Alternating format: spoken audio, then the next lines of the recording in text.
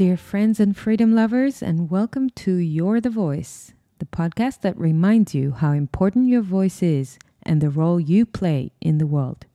My name is Efrat, and I'm an independent journalist and podcaster with background in tech and marketing. I've transitioned into journalism when the gap left by the mainstream media and censorship was too big to bear. In this series, I interview intriguing humans, putting the spotlight on their stories and views. My guest today is Jennifer Sey, an American author, filmmaker, business executive, and a retired artistic gymnast who was the 1986 USA National Champion. Her first memoir, Chalked Up, detailed the coaching cruelty inflicted on children in the sport of gymnastics, and her 2020 Emmy Award-winning documentary, Athlete A, exposed abuses in the Olympic movement. Jennifer began working at Levi's in 1999, rising to Chief Marketing Officer and then Global Brand President. In January 22, she was asked to resign because of her public opposition to the extended closure of San Francisco's public schools. Her most recent book, Levi's Unbuttoned, tells the inspirational story of her corporate career, search for authenticity, and ultimate refusal to bow to the woke mob. Jennifer is a mother of 4 and now resides in Denver with her family. I hope you enjoy the show. Please share it forward, and remember, you're the voice. Jennifer Sey, thank you so much for having this conversation with me. I'm so happy to have it. I'm thrilled to meet you, and here in Israel, this is such a surprise to have you come here. It's amazing. So the moment I read in your blog that you were coming to Israel, I was like, yay, I gotta try and make this happen. Very cool. And you said yes, so thank you very much. Of course, of course. All right, so maybe just for the beginning, by the way, my podcast is called You're the Voice, so what we want is for people to make their voice heard, and you are one of those people that made their voice heard really early on in the last 3 years. And I would love for you to just briefly maybe introduce yourself to the people who are watching. Yeah, absolutely.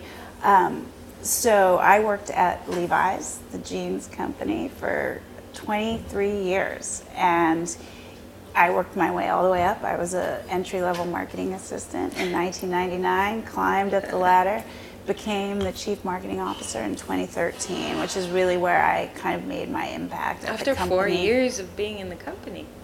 No, way more. So I started in 99, 2013, so 14 years. 14 years. I became the CMO. We had a relatively new CEO at the time, and he sort of saw me with fresh eyes and put me in the job. And I held the CMO role for 8 years, which, as I'm sure you know, is a very long time. It is.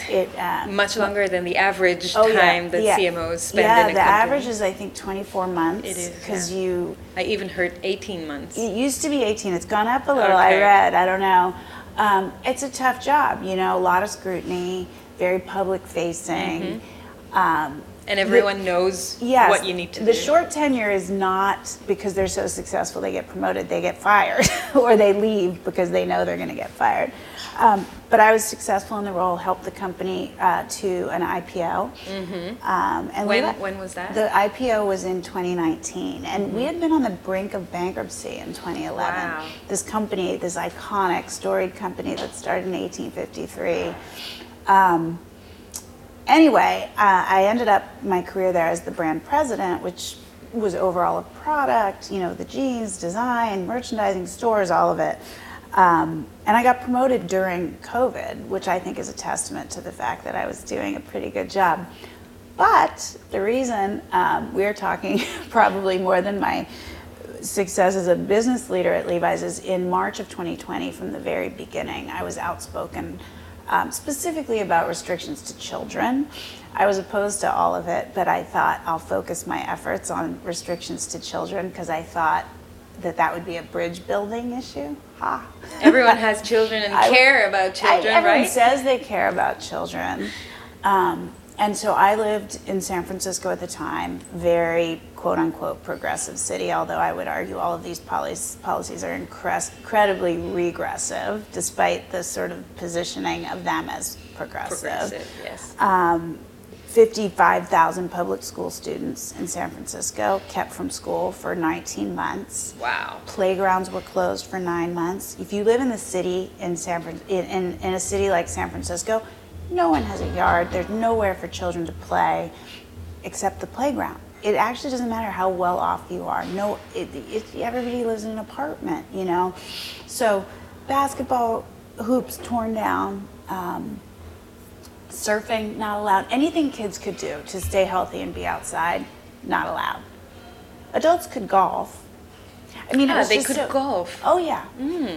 How convenient. Exactly. So, and then in the fall of 2020, all of the private schools opened. So all of the schools where the very wealthy children went in San Francisco, $60,000 a year. These kids could go to school. Public school children, 50% of whom are low income, no school. So I was very outspoken about this from March 2020 because, as you know, the data was clear from the beginning. Children were never at any risk. Not to mention, it's an egregious violation of civil liberties, even if children were at risk. So anyway, I was outspoken. It took the company maybe 6 months to notice. I don't think anybody was on Twitter. I kept waiting for them to call me. Not until September of 2020 did I get a call telling me I needed to watch it. I said no thanks. And that was the beginning of an 18-month battle inside the company of me being urged every 2 weeks or so to stop advocating for children, of me being called every name you could think of in the book by employees, from racist to murderer, all while my peers sent their kids to in-person private school. So that's completely hypocritical. Completely stand. hypocritical. It was also on the heels. So September 2020 is when they started to tell me I needed to stop. Remember, summer of 2020 were all of the protests, the protests, Black Lives Matter. The Black Lives Matter after the murder of George Floyd, and then all the white executives saying, you know, we are denouncing our racism and our privilege, and we're going to fight for equality and equity. And so my thing I kept saying was, but this is the most unequal thing I can imagine. 100%. The public schools are populated with black and brown children. This is How terrible. are you bringing that into this Yes, battle? They're not. And they're not. No, they sent their own children to school, private school, with all pretty much wealthy white children, while they weren't actively advocating for the schools to stay closed. They were just staying quiet, hoping nobody would notice that they sent their kids. But they were actively telling me I could not advocate for open public schools.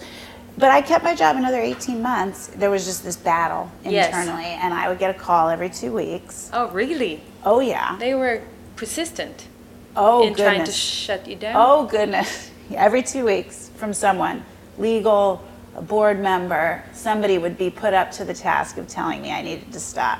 Eventually, it was the head of HR who called me every 2 weeks. And then, you know, that went on and on and on. What was your response to them? No, thank you. So let me take you back to the first no thank you, when you got this call telling you, okay, you cannot voice your view or your opinion, your personal opinion, that clearly has nothing to do with the company's stand. Yeah, the exact words were, people are noticing what you're saying. Mm-hmm. Okay, I figured they probably would at some point. Mm-hmm. You need to think about what you're doing, Jen, because when you speak on behalf of the company. And I said, no, I do not. Great. I speak as a mom of 4, a public school parent in San Francisco for over 15 years. I don't have my job title in my bio. Mm-hmm. Yes, but you know, people, you do. You are the face of the company in many ways. And I said, I'll be very careful not to ever say that I work for Levi's, not to ever use my title. And in fact, because I started just sort of on social media, but then I ended up writing op-eds, and I ended up on the local news, and then eventually on the national news. And I would always say, because they ask you, what do you want the Chiron to be? And I would say, mom of 4. Mm-hmm. I said, please do not, I would always say, please don't say I work at Levi's. And you know what they would say to me? You work at Levi's? Like nobody even knew. It was just so silly. Yes. But anyway, I would say, I'm sorry, this is too important to me. I'm not going to stop. And without going into a lot of detail, I had a history of advocacy for children in my sports life. I had been an elite gymnast as a child, and since 2008 had been very outspoken about the abuse in the Olympic movement. And so I said, I see this as an extension of that. And, I said, are you telling me I have to stop? Now I'm remembering. Mm-hmm. And she said, I can't do that. Of course they can't. And I said, okay, then we're done. Thank you. That would be a violation of the First Amendment, right? Telling you can... Well, not technically, because the First Amendment says the government can't. But a private company can. But I didn't have a contract saying you can or cannot use social media in this way. There was no policy. I'd been outspoken about politics in the past, but more sort of left-leaning. Nobody said anything. So this would have been viewpoint discrimination, which is what it is. Yes. But anyway, I refused in a very nice way to stop. And they just kept pressuring me. And then eventually, my own boss, who's the CEO, he is the CEO. He was my boss. He didn't like having this conversation with me. He would put others up to it. But eventually, he would have to. And, he held out. I was ruining my career prospects. I was next in line for CEO. And I just kept saying the same thing. This is too important to me. And let's dive into the kids' angle for a second. Yeah. So school and playground closure were done. Kids were suffering, I guess, pretty bad impacts since then. Yeah, we've seen that. What have you been seeing in the U.S. about that? Yeah, so I think it's interesting because now that we're, over 3 years out, the harms are clear. All of the studies show you would call it learning loss. I mean, testing scores for reading and math are at 30-year lows. Any progress that had been made in the last 2 decades around sort of low-income children, black and brown children, and kind of closing that educational gap, all of that has been lost. Of course, the gap has increased because the wealthy white children were in private school. And even those who were in public, in America, I don't know if they did this here, but, they would do these learning pods. So parents would hire a teacher to come into the home, and you'd have 6 neighborhood kids get together. So they could afford it. They could afford it. So those with means were able to kind of continue their education, and those who didn't have means. And this is what I could not stop thinking about is those children, 50 to 60% of the children in most urban districts are low income. Their parents are out working hourly wage jobs at the grocery store. Older children left home with very young children to care for them. They don't have Wi-Fi to do the schoolwork. It's just, the examples are endless of why this was not going to work for the majority of American families. It wasn't hard to imagine. Anyway, the learning loss, the impacts are grave. 30 years lost progress. The mental health impacts. That's what I also wanted to Yes, so anxiety, depression, suicidal ideation, eating disorders. All on the rise. All accelerated during COVID and then now continue. Same in Israel. Yeah, it's the same everywhere. I see the data. It's the same. Absenteeism is at an all-time high. You have some schools in San Francisco where I used to live, 90% chronic absenteeism. 90%. That means they're absent from school more than 10% of the time. Wow. So these kids won't graduate. So you're going to have really high dropout rates. When you have high school dropout rates that are high, you have increased crime, incarceration, drug use, teen pregnancy, all of these things. Like, this is going to cause generational harm, and not just for the generation, but the entire population. Economy. And the economy, they're not going to be able to hold jobs. Exactly. There's kids, what's really horrible is they're just waving kids through and graduating them. They can't even read, some of these kids. So everything people like me said, that is playing out. There is sort of acceptance of that in America, learning loss, mental health. They say the pandemic did it versus pandemic policy. Easy. Of course. And they also, there is no accountability, because if it's the pandemic and not a policy choice, there aren't any people to blame. Oh, isn't that easy? But I continue to be outspoken, and the people like me who started this from the beginning, because these were policy choices. Others made different policy choices and had better results. And so these people that made these choices should not have their jobs anymore. And if there's not acknowledgement that these were terrible choices, they could happen again. And because of that, I want to ask a question that may be a little bit controversial. Do you think those policy choices were intentional? Is there like a bigger plan behind it to make the population less productive? It's interesting. Or is it something that just happened because they made mistakes? I know what I think about it, but yeah, curious to hear what you think.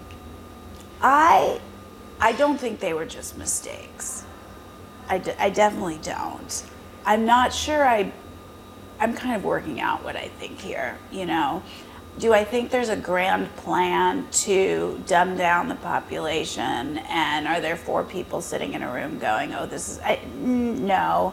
But I think everything moves in one direction seamlessly without coordination. What is the general direction you see this going in? I think a conformist and obedient population that kind of obeys the rules, greater state control. Authoritarian. More authoritarian in nature, offering the general public safety in exchange for their freedoms. Safety and maybe even, well-being. You get universal basic safety. income, Yes, you get exactly. money from the government, you're more reliant on us, and then you do more of what we tell you to do. Yes. Because you have to. You don't have anything without being told what to do, but they accept it willingly. That's what I find the most disturbing is, I shouldn't. This is the way of authoritarians since the beginning of time. We will offer you safety in exchange for your freedom. It's a good trade. Hey, why don't you take this? And people, I shouldn't say most people in America. Most people in San Francisco were willing to accept that trade graciously. But I think in America you do have, it was divided, quote unquote, red states and blue states. And people in red states were called freedom lovers. They were positioned as really stupid rubes. Freedom lovers, I didn't hear that. Freedom. That's nice. But I'm grateful. These are not folks I would have necessarily associated myself with in the past, but there's a real streak of rugged individualism in America. The country was founded on these basic freedoms: freedom of speech, freedom of religion, freedom to congregate, the Second Amendment, gun ownership, which is, I think, anathema to a lot of people around the world, and certainly was something I questioned a lot in the past. But when you see the government take that much control, you're like, okay, maybe there was a reason for that. Or maybe it's also good that we have that Second Amendment to kind of protect the First Amendment. Yeah, is basically the rationale. Yeah, and to kind of make the government know that they cannot go too far, because there is a Second Amendment still. I think that is the reason. I mean, I still am a firm believer that there should be some restrictions on it, the Second Amendment, that is. But that's like a whole other issue. But look, there were people that stood up and said no. And it was very much divided along red state, blue state lines. My husband and I, in a very deep blue city, in a very deep blue state, stood alone. But there was only so far, ultimately, the government could go, because half of the population was not going to comply. And what's fascinating is, even though many of the Democrats or the blue states were, like the people themselves were not saying no to it, we were still seeing the numbers of the interstate migrations from California and New York states to people from California, red people states. From San Francisco, where I lived. 7%, a little bit more than 7% of the population left between 2020 and 2022. That's a massive number. Right? Yeah. Highest in the country of any exodus. Guess where they went? To the red states. They went to Texas and Florida. Arizona? They went to Texas and Florida for the most part. Now, they went to Austin in Texas, which is like a blue town in a red state. But what that says to me is you want the freedom of Texas with the community of like-minded California, yes. But it is really interesting. So, a lot of people rejected the policies. That's like voting in with your feet. They voted with their feet. The other part that's so interesting, and I don't know if you experienced this here, but all of the, bureaucratic, elite government leaders and public health leaders, they were all caught breaking their own rules. Yes, of course. We experienced it here as well, of course. I mean, literally every single one. But very high profile ones like Gavin Newsom, the governor of California, he, was having $800 meals at the French Laundry. He kept his own business open while forcing other small businesses to close. He went maskless at the Super Bowl, and on and on. Which to me said he wasn't scared. Of course. They knew something that we didn't. But why? No one cared.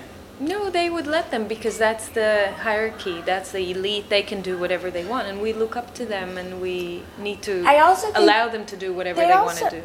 Yes, they also, Democrats, I won't speak to Republicans, but they have this firm belief that their leaders mean well, that they are well-intentioned. Okay, so he made a mistake. Everybody makes a mistake. No, he thinks the rules are stupid. Yes. He wants you to adhere to them while he does what he wants. He sent his 4 children to in-person school while he made yours stay home for 19 months. He does not care about you, but they believe fundamentally in the good intentions of Democrats, and that's what I don't understand. That's the cognitive dissonance. It They're not able to let go of that belief that someone else is. It's a cult. Yes. It's of the party affiliation, which is really about a cult-like kind of loyalty and adherence, and they won't let it go. They can't see, and then anyone who questions it or leaves must be vanquished with the full force of the mob's wrath, which is again quite cult-like. It is. Okay, I'm gonna ask you personally about you. So amongst your friends and family, what was the process that you went through, and what prices did you pay for speaking out and for not being in the mainstream narrative like everyone else? Pretty brutal. I mean, there were colleagues I worked with that I would have considered very close friends at Levi's. I was 23 years there. I went to weddings, funerals, held baby showers. I don't talk to anyone. Yeah. That's really no one. There's a few that have left since then that have reached out to me. I assume they've been told they can't speak to me, but they're also afraid to. They were afraid to associate with me then. I was tainted, So I really don't have any of the friends I had from Levi's of, having spent more than 2 decades there. Most of my oldest friends from college, we don't speak anymore. They find me disloyal, I suppose, to the party, and confounding is one of the things I've heard. Family has been tough. It's fine with my parents. They don't agree with the things that I've said, but they're my parents, and ultimately we've worked through it. My brother and I haven't spoken in 3 years. Wow. So you had to pay a lot of prices. Yeah. But then I also want to ask you about the upsides of staying true to your values. Yeah. What would you do that again, and what does it feel for you to staying true to yourself and your values? I mean, I would do it again because I don't know how else to be. So it's terrible sometimes. Do I have moments where I'm like, I don't really have moments where I say I wish I hadn't done that. I have moments where I go, I wish I could go back to 2019 and just be sort of in the dark about how sheepish my friends and family are, how cruel they can be. I wish I just didn't know that. But once you see, you cannot unsee it. But once you see it, there's nothing you can do. And I have a new community of friends. It's interesting. You've probably found this as well. I started to meet people online in 2020. There weren't very many people that were outspoken. We come from very different backgrounds. Some are conservatives their whole lives. Some are very religious Christians, definitely not my background. Some are disaffected liberals like me. Yeah.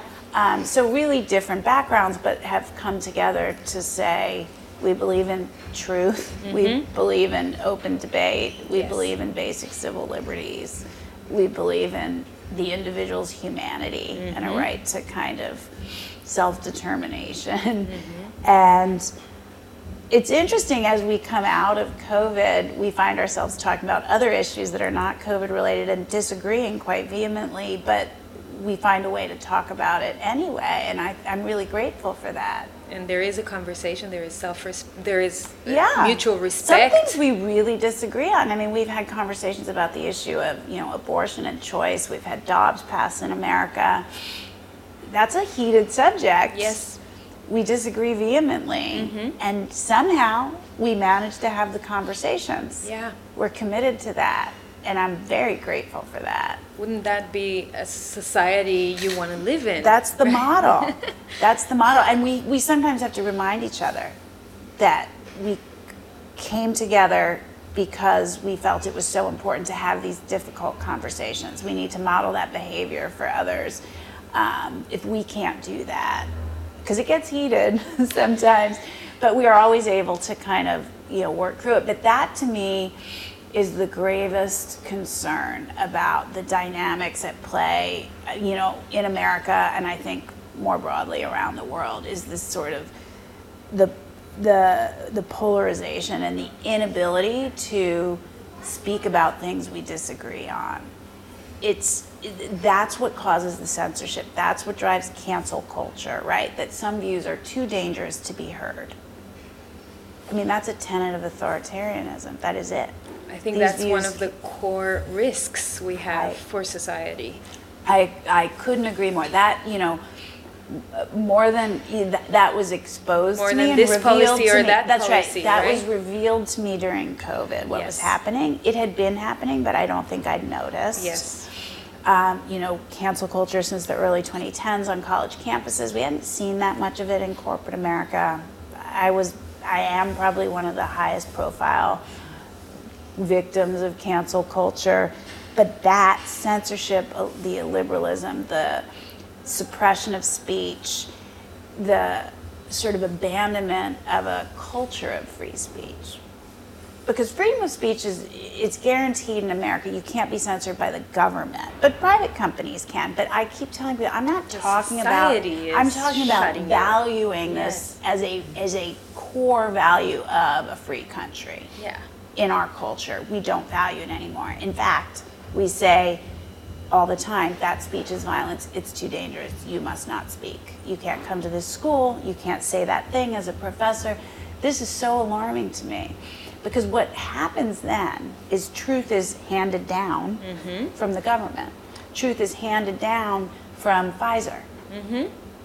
Truth is a government-issued talking point. It isn't a process of, furthered by the Enlightenment principles to say we debate. I mean, the minute I hear the science is settled or the truth is, this truth is settled, that's when you know it's not. Like the global director of communications in the UN said in an interview at the World Economic Forum last year, she said, in an interview about climate change, she said, we were alarmed to see the search results when you type in climate change in Google, and because we own the science, we decided to partner with Google. I have this interview. It's crazy. We decided to partner with Google and to start pushing into the system the truth. Right. Because we own the science and we own the truth. Hence, we own the truth. Right. And then now, when you go on Google, we're relaxed. You can see the truth there. Yeah. So that's the perfect example for what you said. Yeah. Now the truth is handed over to us from someone above, and you will be fed. That's right. In that truth, in the mainstream media and in social media. It's a brave new world. And that really is the biggest risk. It is, and that is because why. Because that's the mind control. That is, and that's why as concerned as I was and am about the impacts to children from the school closures, is why when I was told there is no job for you at this company anymore, because I was offered a bunch of money to sign a non-disclosure I heard agreement. in an interview that you were offered $1 million package. Yeah. That's unreal. And you said no to it. Well, I declined to accept the offer. I didn't want to sign a non-disclosure agreement because what is more alarming than the harms that were done to children and everything that happened during COVID is the censorship and this sort of decline of speech as a value Yes. in the country. And so if I signed a non-disclosure agreement, I would be silencing myself. I wasn't going to do that. You would be silencing yourself, and you would be silencing that core value that you fight for. Exactly. Of let's talk about things. Let's Right. put everything out there, Let's have and let's the conversation. trust that people are intelligent enough to take what's right for them. That's right. If you don't, I mean, you know, to take it back to kids in schools and COVID, what happened from the very beginning is any dissenting voices, and I mean more expert than me, let's say doctors, epidemiologists, there were voices out there, statisticians, Yes. you know, there were people from the beginning saying, hey, wait a minute, this might not be a good idea. The median age of death is 82, children aren't at risk, like all and on and on.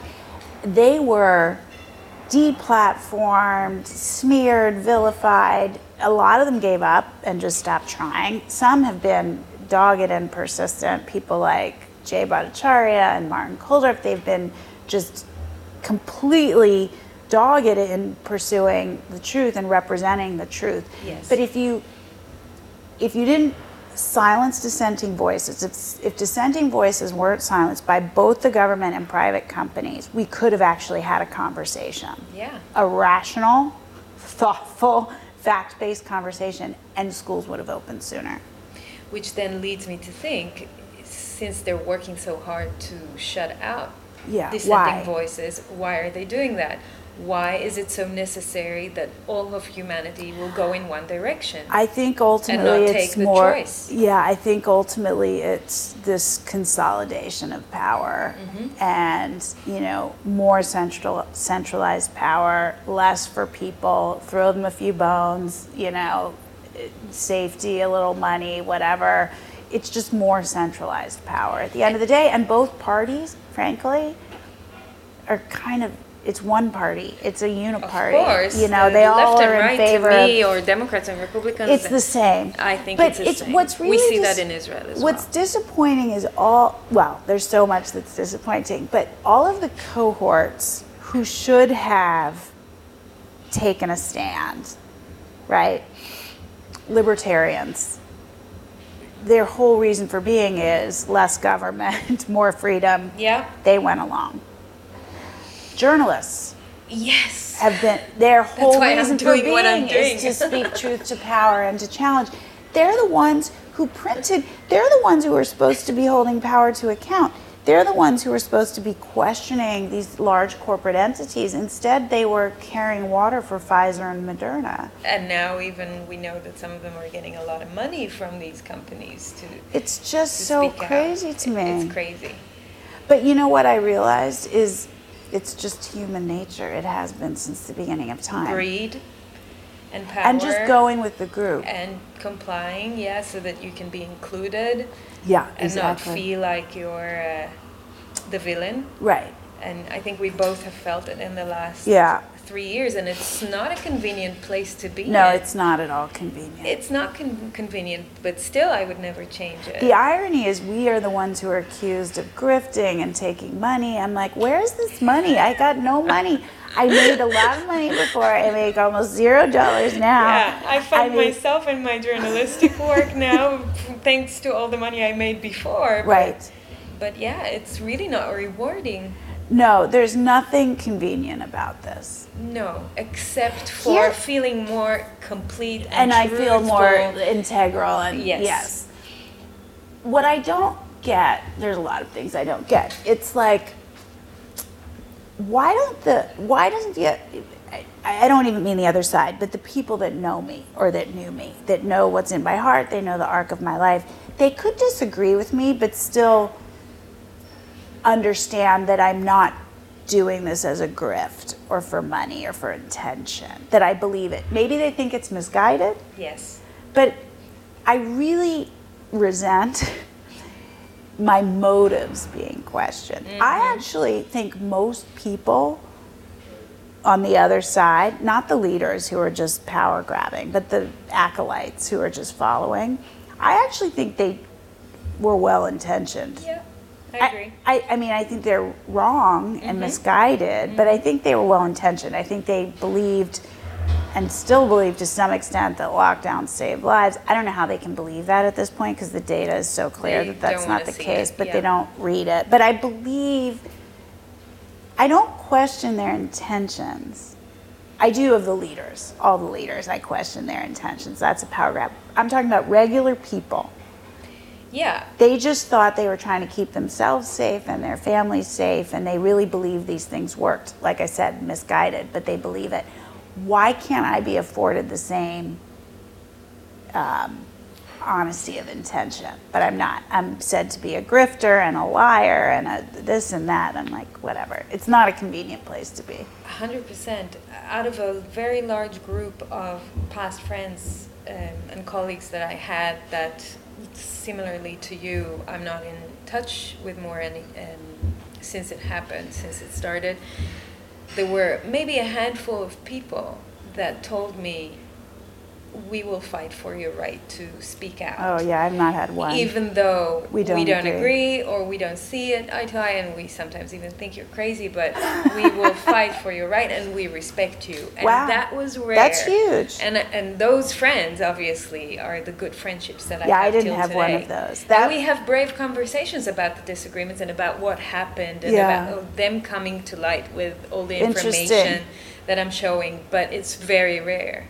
Yeah, I didn't have that. You need a lot of courage. Yeah, that was one of the things I found astonishing in the company, because we would have these, we were all working at home, and so we would have these virtual town hall meetings that the whole company attended, and in the chat would just be this string of insults. I mean, the whole format for the town hall was the CEO would just stand up and talk and take questions, and there were all these questions in the chat like, why is Jen Say such a racist? Seriously? How can she be the president when she's such a racist?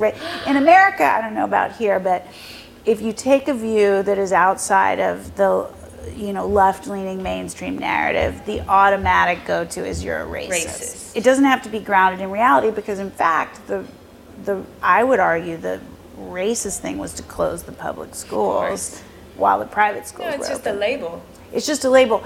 But it's effective because nobody wants to be called that, and so it keeps everyone else quiet, even if they might agree. But not a single person, not of the friends that I was close to, no one said, you know what, I don't agree necessarily, but I support your right to say it. That's so disheartening. That's really annoying. Yeah, we don't have annoying. We don't have the label racist here, but we have other ones where I'm a conspiracy theorist and lunatic. I got conspiracy theorist, alt-right. That's a big popular one. QAnon. Do you know what that is? Of course. I had to look that up. I don't even think it's real. I didn't know what it was. I don't really think it's real. But yeah, racist, anti-trans. Well, if you were in Europe, you would be called anti-Semitic. They do that. In Germany, for example, they call them far-right extremist and anti-Semitic. And I would even argue, people that are Jewish, so that's ridiculous. Well, so I come out and help those friends in Europe. I was not... Here they can't do it. The left is pretty anti-Semitic in the U.S. now, so I don't know that they would think that's an insult. I'm sort of joking. Was I called? I don't know that I was called anti-Semitic. No, it's just a cultural thing between countries. Yeah, there's some suggestion of that for me and my husband. I think people didn't know we were Jewish, but even after they find out you are Jewish, I mean, he was born and raised here. They don't care. They just keep going. Of course. That actually brings me to an interesting angle because, as a marketeer and as someone who is actually teaching people how to build their own brands. I teach personal branding. Okay. I always look with people about their brand identity, Yeah. right? What is your identity made of, and what are your values, and what Yeah. are your characteristics, and then I go into a semi-spiritual conversation with people about their labeling, about labeling in general, Yeah. and how we are addicted to Yeah. those labels, Yeah. and how we care about what people say about us and the perception of the public Yeah. of us. Because Yeah. when you build a brand, what you want to influence in the end is your perception, how Yeah. people perceive you, and is it in line with how you want to be perceived, Yeah. right? And so I think that war of hurting someone's reputation through labeling Yeah. is so effective, because really is. goes down to the core of your identity. And when It's- people are not self-secure and Yeah. don't have that center of who they are Yeah. and what they stand for and what they mean and what their values are, you can shake that very easily. I agree with you. And in the beginning, in 2020, when these names were being hurled at me, it shook me, and I didn't stop because I knew my intentions, but I did try to explain to people, here's why I'm not a racist. Yes. And then I realized by early 21, you can't explain to these people because they don't want to have a conversation. They're just using that to silence you, and more importantly, because at a certain point they realized I wasn't going to be silenced, that I didn't care, to keep everybody else silent because they're watching what's happening and they don't want to be called these things. Yes. And so I just stopped caring. Great. That's and what happened to me. Then I had a new phase after I left Levi's in the spring of 22, and the story went a little viral, and I was in the press for a bit, and I was embraced by the right-wing press, and I had moments where I was like, well, I'm not going to talk to this person, I'm not going to talk to that person, and then I was just like, screw it. I'm going to talk to anybody that wants to talk to me, and they can talk to me about things we disagree on. But the point is, we can talk to people we disagree with. There is no one so outside the bounds of acceptability that I can't have a conversation. And if you want to, the left, want to dismiss me and vilify me as some alt-right lunatic because I had a conversation with Tucker Carlson, then you're the idiot.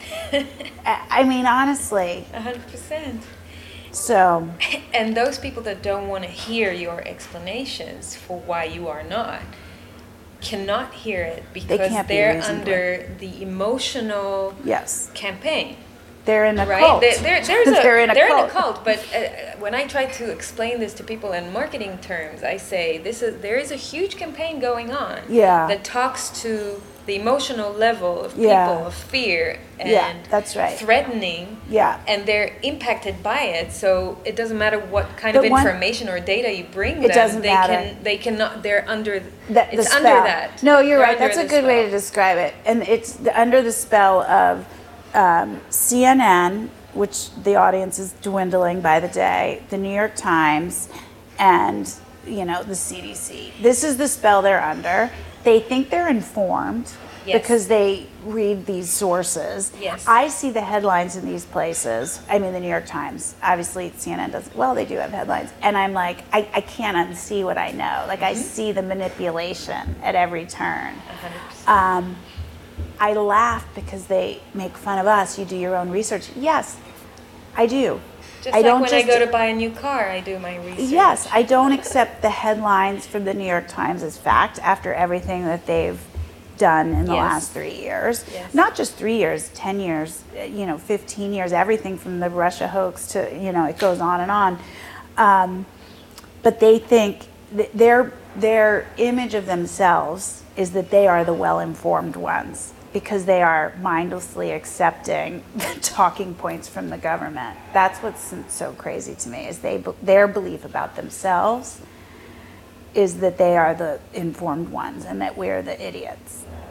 And if we follow that thread of the media, and I take you, zoom you out a little bit to look at the media space in the US and maybe even globally, where do you see that going? Because obviously, as you said, CNN's numbers are going down. Yeah. The mainstream media is not what it used to be. We see podcasts on the rise. Yeah, even Fox is now taking a real hit. Yeah, and I mentioned Fox, obviously that is the sort of largest sort of right-leaning media source since Tucker Carlson left. Their numbers are, I think, a quarter, something like that, of what they were. So to me, it's a death knell for legacy media. And I do think it's becoming, it's people like you in the digital space. In a sense, that's where I get my news mostly, although I do still read some of the traditional sources because I want to understand what's being said to people. Yeah, sure. You want to understand the narrative. Yeah, exactly. The hard part is then you really have to kind of put together for yourself so many different verticals to have a well-rounded view and to start to decide for yourself. It takes, who has time? I do it, but it's difficult. It is. You have to curate for yourself all of these various kind of outlets, and I just don't think that most people have the time or inclination to do it. But that's why you, for example, have your Substack, where you write what you gather and what you curate and what you see, and then you are of service to other people that don't do it or that can't do it. I'm not a journalist. I see a trend of decentralization in for sure. In media. For sure. And then, you do have to work a bit harder, but then you find those people that you can rely on that may have never been journalists before, but that they serve you because they do that work, which is quite difficult. Yeah, I think that's right. And there are, well-known folks that are doing this. There are a few standouts, obviously. In America, you have journalists like Matt Taibbi and Megyn Kelly, and they're doing this work and have large audiences and at some larger than Fox News shows at this point. And I certainly seek them out, as well as those that lean further right and those that lean further left, because I want the kind of well-rounded view so I can decide for myself. I'm not going to say it's a fortunate or unfortunate. It's the state of affairs. Mm-hmm. That is the state. That is where media is going. Legacy media is dying. It's all but dead because they aren't trustworthy. Yes, that's what they're just not trustworthy. And then we had the recent appointment of the new CEO of Twitter, which comes from the legacy media. I know. And that's a weird kind of... I thought it was a very strange... Well, it's not a strange choice. We know why he made it.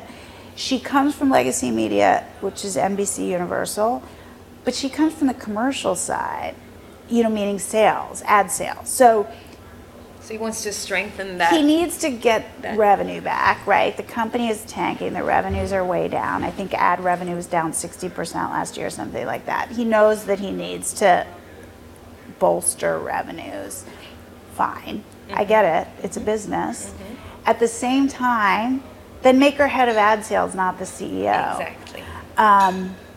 Because inevitably, and I've worked with tons of people in sales, both on the media side as partners, but internally at Levi's Apparel Sales, they will always try to change, adapt, mold the brand to be what the client or the customer is asking for. Yes. And so if the media partners she's working with are saying, okay, I'll come back to Twitter if you do X, Y, and Z, if you ban these people, if you, silence these people, that's what she's going to bring back to the company. And that's what I find concerning, because I think his intention around having it be the free speech platform is the right one. And I think if you build the brand as the place for up-to-date news, for truth and open debate and dissent, that eventually you will have enough eyeballs that the advertisers have to come back. It's a longer road than this new person saying, okay, take these people off and I'll bring you advertisers back, which diminishes the platform. We'll see what happens.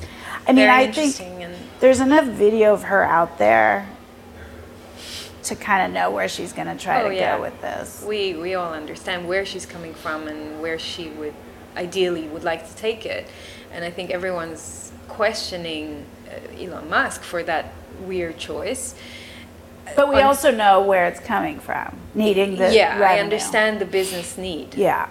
But I am also very worried about where it's going to go, with the fact that we don't have many other platforms today that do promote free speech. So that's zero. Zero, yeah.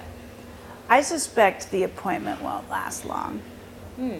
Interesting. I mean, I think he's probably just sort of difficult to get along with regardless. Like It doesn't look easy to get along. Look easy. So, you know, I'm sure there was some conversation that his vision is the vision and that she would go along. And if at any point she challenges that, we know he's quite mercurial. He's going to just say, yeah, that's my guess. But who knows? Let's see what happens. Maybe she'll go along with his vision. Wow, that would be 180 degrees If shift, she does, I think. yeah, if she does, her which I don't really think side. she will, then she's not going to get the ad dollars to come back as quickly as he wants, so she'll be ousted for that. They will not subscribe to that company, like advertising in that company. Yeah, it'll be interesting. It's definitely what Elon Musk is You know doing what? is very Regardless, her career, she's now a CEO, and she'll be a CEO wherever Yeah. she goes next. Because you Yeah. know, and I know that's how it works. Of so course, once you have a stamp, her- she's a CEO. Her profile has been raised. She's set no matter what. Speaking of personal branding, she did her thing, even if she didn't succeed in the Doesn't role. matter. It doesn't matter, especially not in woke left America. No, corporate she's kind of America. a famous CEO now. That's it. That's all that She will get matters. the next one, no problem. And that's also Annoying. where, do you see yourself like taking more positions? Me? Yeah, in companies. I like that in totally the would, but future? no one will have me right now. But would you go to a company that, you know, you don't, it's not in alignment with No. what you believe in? No. No, you won't. No. So you'll be more picky. Well, I thought Levi's was. I mean, I'd been there 23 years. I would like to go back to a full-time job. I don't need to. I'm consulting and I'm doing fine. But I would like to. I like doing that work, but I wouldn't do it anywhere where it wasn't a really, truly inclusive culture, where it wasn't I want a company that's focused on product excellence, running a really strong, disciplined business, and Yes. isn't distracted by all this other nonsense. So speaking of that other nonsense, so one of the most popular cultural phenomena of recent years is the diversity and inclusion label that we hear everywhere. So let's talk about that a little bit. Do you feel there's a real diversity and inclusion policies, or is it just whitewashing? And you know, I see in companies, so many companies, that it relates mostly to hiring women or to LGBTQ and, you know, doing events that promote that, or just showing externally that that's what we stand for. But these are the boundaries. Like, they don't go further than that. And most companies don't really walk the talk. Like, they say diversity and inclusion. Yeah. You want to see it everywhere if they are diverse and they are inclusive. Yeah, I think it's mostly woke washing. I think they don't I don't think they realize that, though. I think they've woke washed themselves. So again, they have good intentions and they don't see their own boundaries that they put there. I mean, I try to be as generous as possible, but I think so.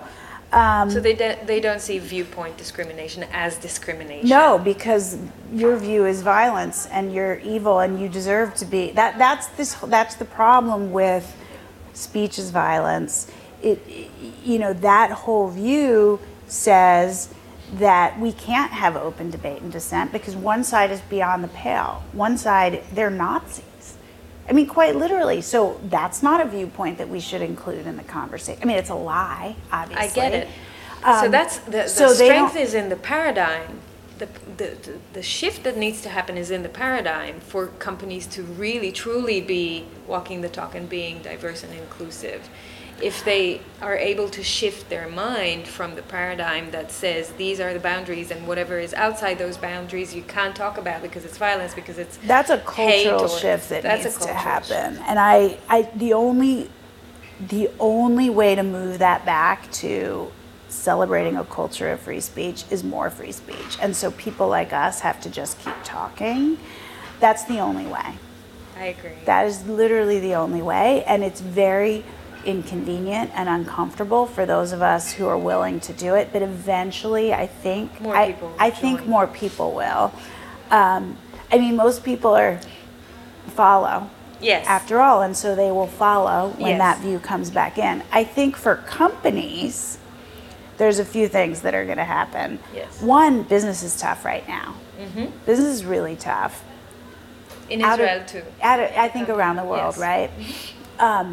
They're going to have to get back to kind of no-nonsense business fundamentals. They just can't afford all this time-wasting ridiculousness. You already see in America there's a push to return to office because no one's doing any work at home. There's unproductive. There's layoffs that are starting with these overbuilt bureaucratic HR teams, which have bloated DEI organizations. And you have a backlash, consumer backlash, to campaigns that tout sort of values instead of product. We've seen it with Bud Light and with Target. Can you say a few words about that? Yeah. Like, those are great examples. Yeah. So Bud Light, do you guys have Bud Light here? No, but we know it very it's well. a light, Yeah, crappy we know beer. it very It's a terrible beer. It's like Maccabi in Israel. It's completely undifferentiated, like bleh. But was the largest share beer in the country by a lot. So a few months ago, I believe it was April at this point, they did a sort of commemorative beer can with a transgender influencer. And they didn't even sell this beer. I mean, it was kind of a non-event, but it just pissed off it woke the beast, I guess, because a huge segment of the American audience said, we are done. This is ridiculous. We're not buying in. Now, what they're not buying into is wokeness broadly. But I think with, it's being billed as anti-LGBTQ and all this. It's not. They're saying, don't push politics, down my throat when I'm just trying to buy a beer. All I want is to buy a beer and enjoy it with friends. This is divisive ideology. The divisiveness is around this idea that men can be women, which I don't believe is true. That, sex is assigned and not an observable fact. People are saying, that's a lie. I'm not going to go forward with that anymore. And so there was a boycott of Bud, essentially, Bud Light. Everyone thought it would peter out in 2 weeks, but we are 2 or 3 months in at this point. They've lost the number. Their sales have plummeted down 25% every week, 1 week after the next. And they've lost the number one share position. And they fired the VP marketing. And they fired the VP of marketing, who a week before this campaign came out said that the consumers were disposable and fratty and hopeless and horrible. Oh my God. So that's what's happening with Bud Light, and they have not Target? recovered. It seems like they may not. They may not at all, you think? Let's see. It's a long recovery at this point. I don't think it's a trust issue. Yes. Well, at this point, that they've also reminds pissed companies both sides again up. The Well, they also, importance. at the end of the day, they also demonstrated they don't know their customer. Of course. And they were disrespectful to their customer. And now, because they discontinued the can, they fired the marketing leader, now the left is mad, the left-wing activists, and they're saying you did not support the LGBT cause in the right way. So now everyone's mad. The difference is those left-wing activists weren't their customer anyway. So, it's losing the sort of centrists and the sort of right-leaning. And then at Target, but this was just on the heel, June is Pride Month. I think it is here too, from what I can see. It's different months in other parts of it. Everywhere here. And Target had done Pride merch gear for years and years, rainbow t-shirts. Everyone's fine with that. Nobody cares, right? This kind of went two steps further, and they had tuck-friendly women's bathing suits for transgender people who want to wear women's bathing suits but are still men. And then they partnered with an artist. For babies as well, right? I think. And all kinds of gear for babies. So that felt, I think, to a lot of people like, okay, this is too much. In the indoctrination. That's the word they would use. And then they partnered with an artist on a collaboration who had furthered in his own art imagery that I would argue is very violent. Some said kill satanic, kill transphobes, pictures of guillotines with heads flying. And he says, oh, it's funny. It's not funny. That's not funny. So Target's business has also been impacted. They pulled the merch or pushed it back. Did they? Their stock has been downgraded. So these are very powerful American iconic companies who are now suffering the repercussions from just taking it all too far. Then bringing you back to what you were talking about before, you think that we're going to go back to a corporate world where businesses are focusing on business, on think product? So.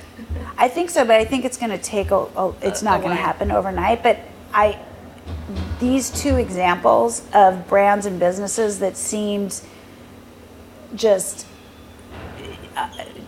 undisputed leaders who have now suffered tremendous losses, it has to be causing American brands to kind of question, pull teams together and go, how do we kind of navigate this forward? How do we get back to the basics and get back to business? I think many people are also not aware of what ESG stands for, but when you take ESG into private companies and you kind of, that's how I see it, threaten the company in getting funding only if they follow a certain ESG rule and their scoring is not hurt, then that also forces the company to go in a certain direction. And we see some states in the US pushing back on that. I will say most of the employees aren't aware. They're not aware. They're not aware. I was implementing that kind of they're not. It's not like even frontline kind of leaders, this VP, but it's not like she's like, oh, if I want to keep getting BlackRock's funding, I need to make. They don't know. It comes at people from up, down, and sideways. So you might have very, very, very senior leaders, maybe just the CEO and the CFO, who are aware of that.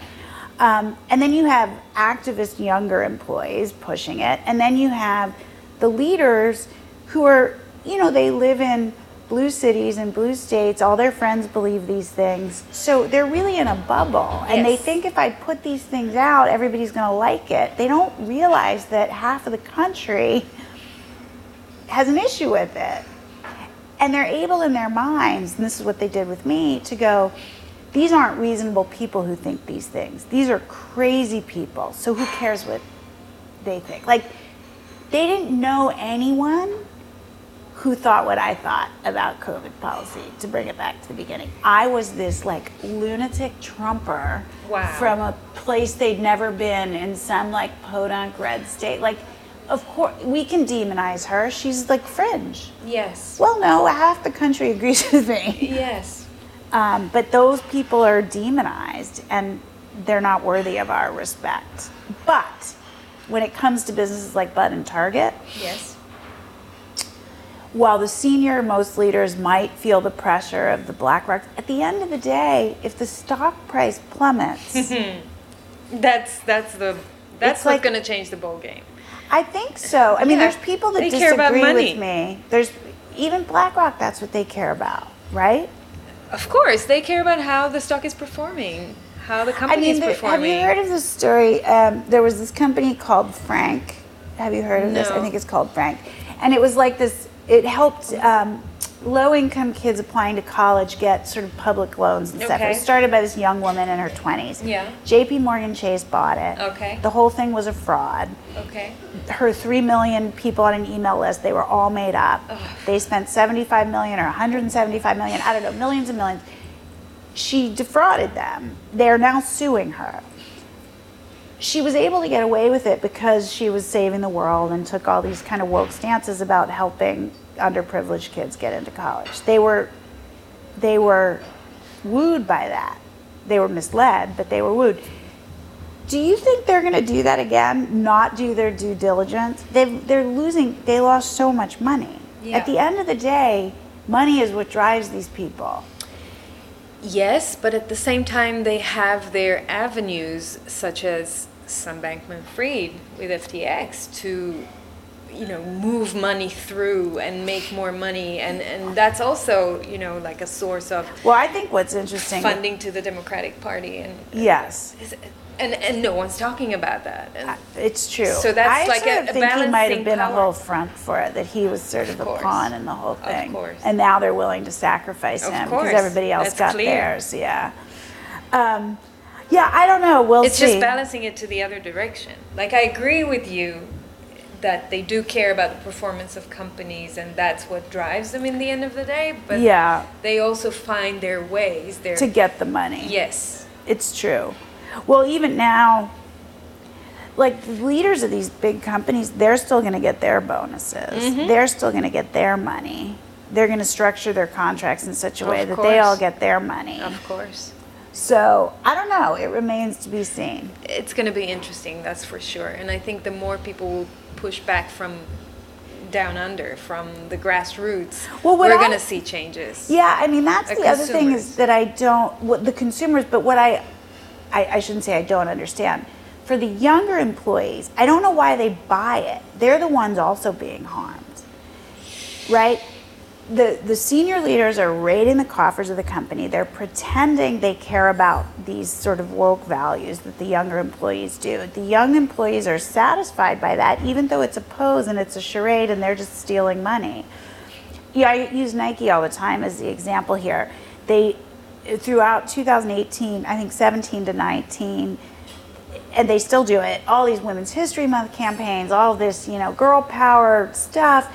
At the same time, many, many lawsuits happening at the company about sexual harassment internally, about not paying pregnant athletes, about abusing young women in the running project. Yes. Why don't the employees care that they actually treat female employees like shit? Yes. They're satisfied with a Women's History Month campaign. No, I'm with you. It's pathetic. And I think it goes back to the education system and the indoctrination. The fact that we are brought up to be obedient and compliant and just take authority and not make a fuss about things. And believing the ad campaign is the same as believing the headline in the New York Times. Oh, yeah. So, it's people have to find sovereignty and have to find independent thinking again. And that's very hard in the culture that we have created here in the last 20, 30 years. It seems like there is no amount of hypocrisy because it clashes in front of their eyes all the time. And that will wake them up. Correct. It's very difficult. It has to come from within. I think eventually, maybe I'm just an optimist. Which is great. I think there's, 10-15% who are true believers who will never wake up, who will always believe in the good intentions of the government and big pharma. I think that there is 50-60% of kind of people who are just silent right now who will wake up. I see that happening. And speaking of the younger generation, I was just doing a podcast here in Israel, which is one of the most popular podcasts in Israel in Hebrew. That gets hundreds of thousands of views or listens every episode, and I spoke out about the whole global agenda and came in with a lot of information that people have no clue about and tried to connect the dots for them from climate agenda into the central bank digital currency that's coming in, to carbon credits, which is the cousin of social credits, and just painting the whole picture for people. And I did it in a very subtle way. I tried to, it's hard to do it in a subtle way, but I did it, and I got hundreds of messages and reviews from people after this episode that it woke them up, that it helped them see it, especially young people that believe a little bit more in healthy life or healthy kind of living and want to do good for the environment and Earth, which is something we talked about. I kept on saying how the people who are running these agendas they're nefarious because they take things that are truly important and they piggyback on it with their vicious intentions. And I showed examples for it, just like the lady from the UN.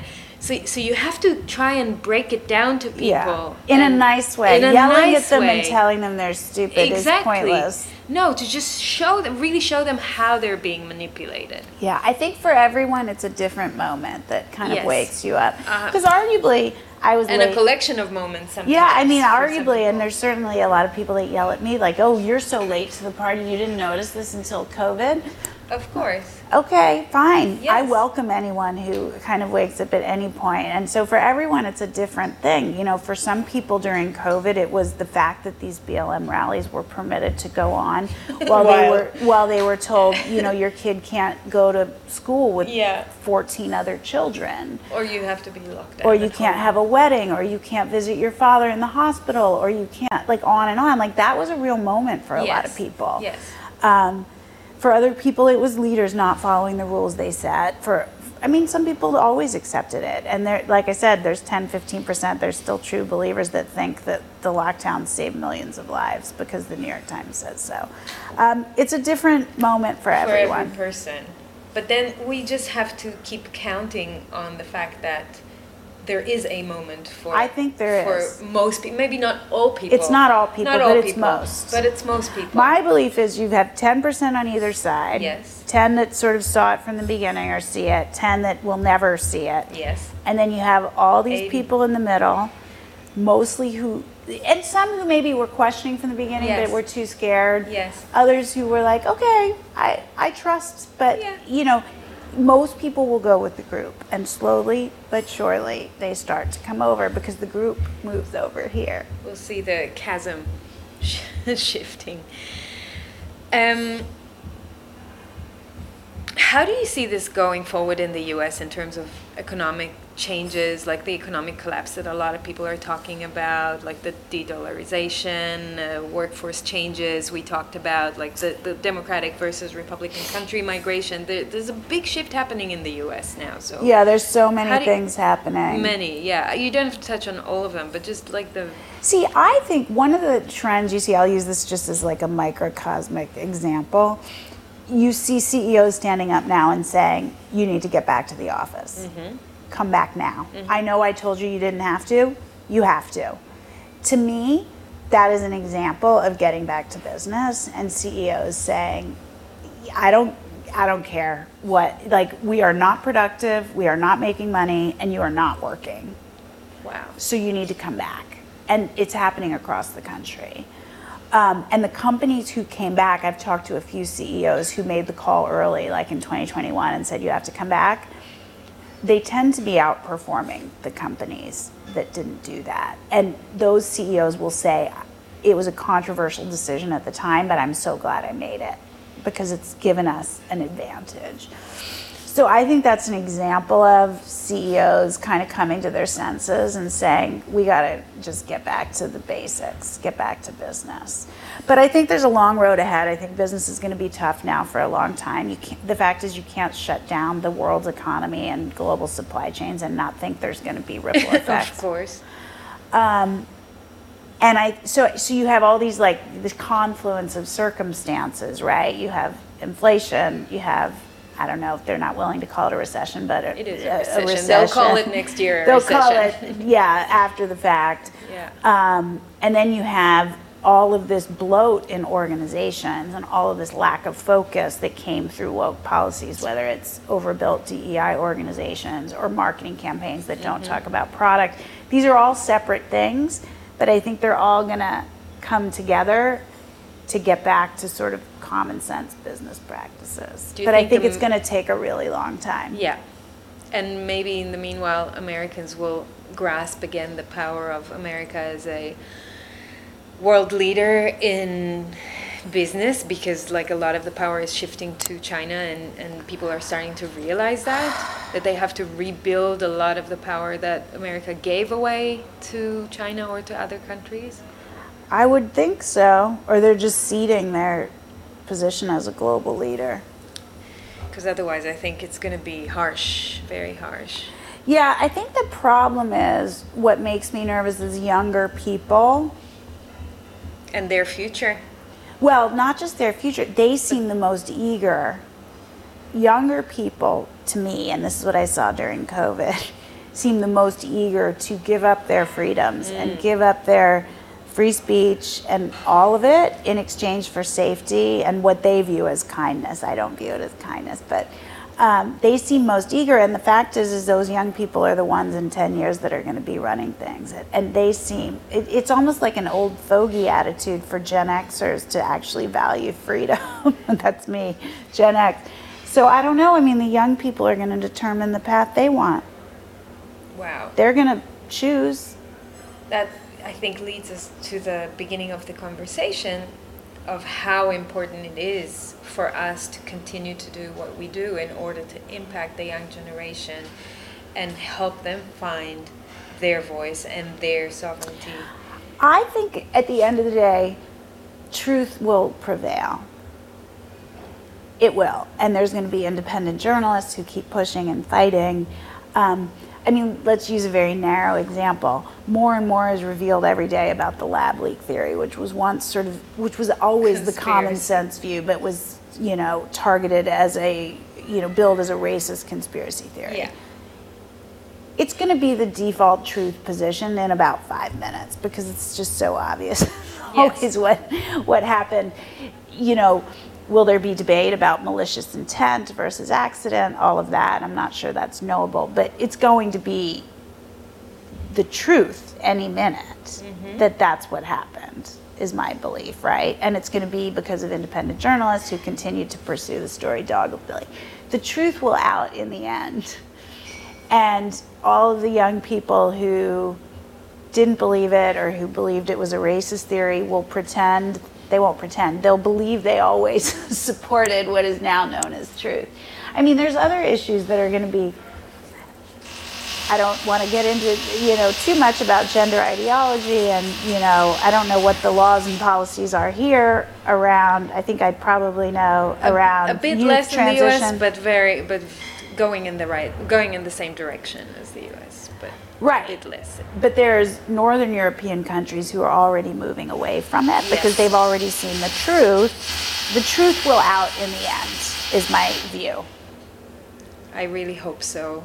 And on that message, Jen, where can people follow you or read you or hear you? What's the best way? Well, I had a book that came out a couple months ago called Levi's Unbuttoned, which you can't buy here in hardback, but you can buy digital and audio. You can buy Can you get it shipped? Of course. Okay. And you can do digital and audio. Yes. And then Twitter is where I am most active. And then I have a Substack, Jennifer Say, on Substack. It's called Say Everything. Say Everything, which is a perfect name. I love it. Yeah. Okay. Thank you. Thank you. Huge amount of thank you. Thank you so much. Happy to be this here. is a great conversation, and happy to be here. I had a pleasure talking to you. Me too. Thank you. Yeah, absolutely.